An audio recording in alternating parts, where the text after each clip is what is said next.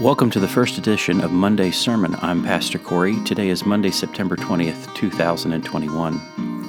This is a podcast of Winfield Baptist Church, Winfield, Pennsylvania. More information about our church can be found at winfieldbaptist.com. Our fighter verse for this week is 2 Corinthians 12, 9 and 10. But he said to me, "My grace is sufficient for you. My power is made perfect in weakness. Therefore, I will boast all the more gladly in my weakness, so that the power of Christ may rest upon me. For the sake of Christ, then, I am content with weakness, insults, hardships, persecutions, and calamities. For when I am weak, then I am strong."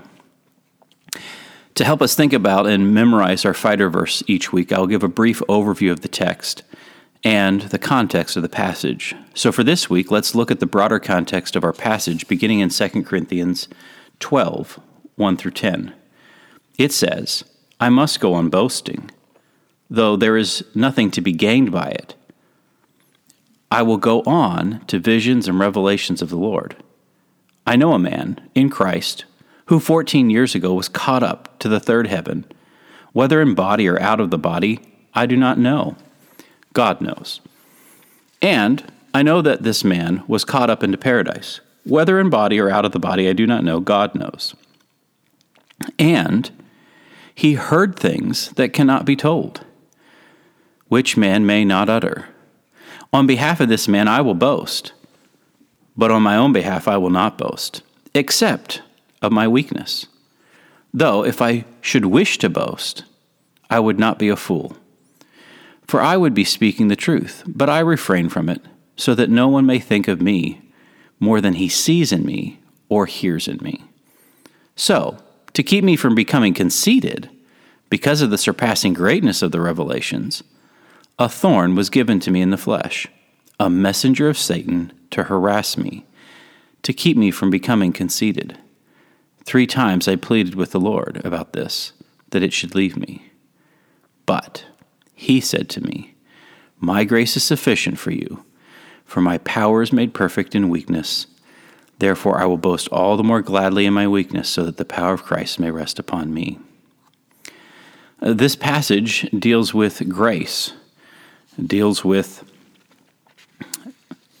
suffering and weakness. And here in this passage, yes, grace is the unmerited favor of God. But here, Jesus is describing the work of that grace, not just some abstract idea placed upon us, but rather grace as favor that moves and is made manifest in power toward a believer in weakness. In our weakness, in our fallen flesh, Christ's grace is sufficient. It shows forth in us living out the gospel by his power at work within us. Paul is boasting in his weaknesses. That is, he keeps going. He keeps ministering. He keeps working. He keeps preaching, loving, sharing, traveling, in spite of his weakness, in spite of this thorn in the flesh, in spite of his being beaten in every city he goes to. And what allows him to do so, what helps him, is grace. It is giving him power to press on. He boasts in weakness because it shows forth the power of God. How can one press on in the midst of suffering? Paul's answer is grace. Grace that shows up in persevering power. Now, we need to address the purpose of which this is coming manifest in Paul's life in particular. Paul has been given something by God that could cause Paul to become conceited or proud. That's what we read in verse 7. And it could cause him to perhaps think more highly of himself. And there's a clear warning here to be careful of desiring to see perhaps what this man he's describing, seeing heaven, or see something spiritually spectacular. The danger for Paul would be that he would think of himself as being special, more important than others, or that others would do the same, resulting in them making much of Paul and not of Christ.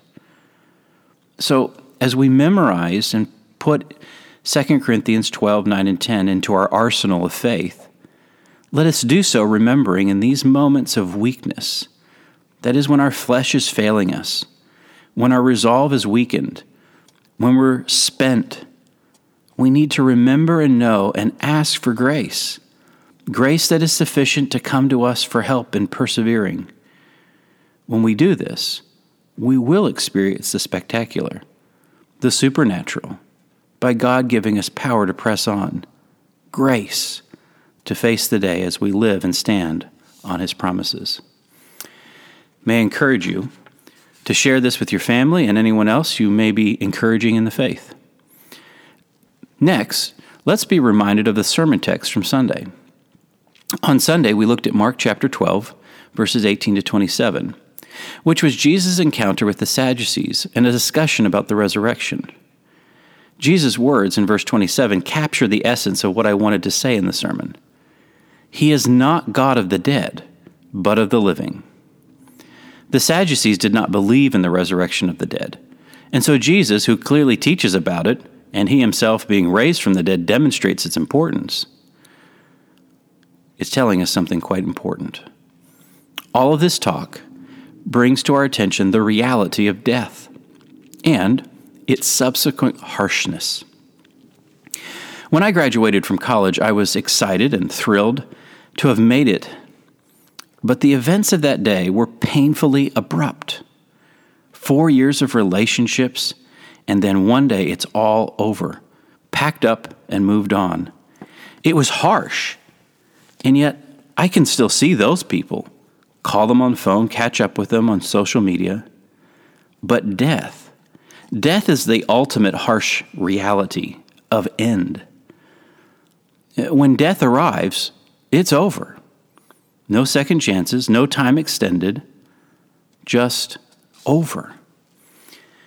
Albert Martin, in his book Grieving, Hope, and Solace, When a Loved One Dies in Christ, quotes Cornelius Venema, who says this: contrary to many modern myths about death, that is, that death is a natural part of life, the cessation of existence, that there is a natural dignity in dying, he goes on to say that the Bible paints its portrait of death with the most stark and sobering colors. Nowhere in the Bible is death treated as something natural, as something that can be easily domesticated or treated as quote-unquote part of life. No encouragement is given us in the Bible to minimize the terror and the fearfulness of death, our last enemy, according to 1 Corinthians 15:26. Death is unnatural, and yet we can have hope even in the face of death because of Jesus, and in particular, because of His resurrection. And knowing that His resurrection has purchased for us our own resurrection, for those who believe in Christ. So my encouragement to you is this: it is okay to look at death in fear, to not look forward to it, but do not allow a healthy fear of death to stop you from living. The purpose for Jesus' teaching and all of Scripture's teaching about resurrection is given to us so that we might live well now in light of the great hope of the resurrection.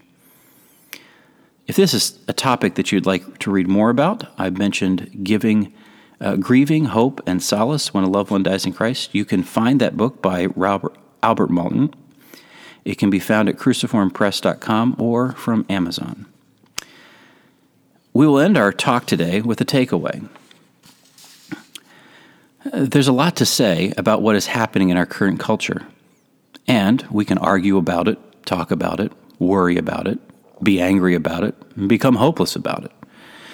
But as we study together this passage in Mark chapter 12, I'm reminded of this saying: only one life to live, 'twill soon be past. Only what's done for Christ will last.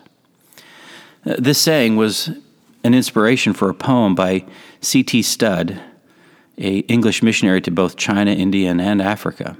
He says this: 2 little lines I heard one day traveling along life's busy way, bringing conviction to my heart, and from my mind would not depart. Only one life 'twill soon be past, only what's done for Christ will last.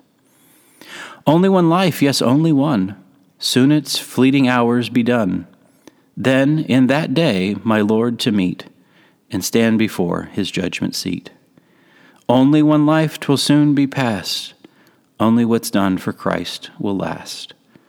Only one life, the still small voice gently pleads for a better choice, bidding me selfish aims to leave, and to God's holy will to cleave. Only one life 'twill soon be past, only what's done for Christ will last.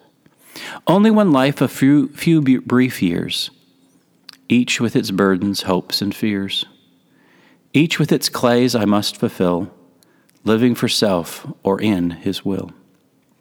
Only one life 'twill soon be past, only what's done for Christ will last.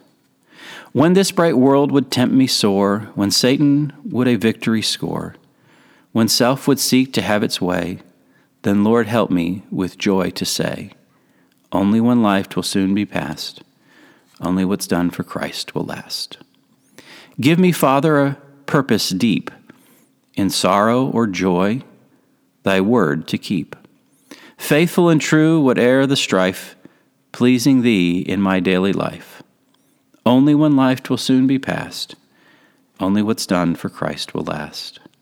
Oh, let my love with fervor burn, and from the world let me turn, living for thee and thee alone, bringing thee pleasure on thy throne.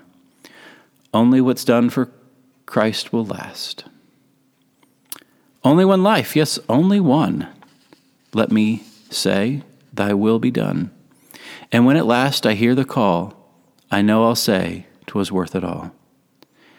Only one life 'twill soon be past, only what's done for Christ will last. Friends, let us not waste our time in idle talk, endless controversies, or worries about what may or may not be, but be motivated by the love of Calvary's tree that purchased our hope for life eternally. Thanks for listening. I hope you will tune in next Monday as we continue to be encouraged by the Word. Until next time, I'm Pastor Corey, and this has been an episode of Monday's Sermon, a podcast of Winfield Baptist Church.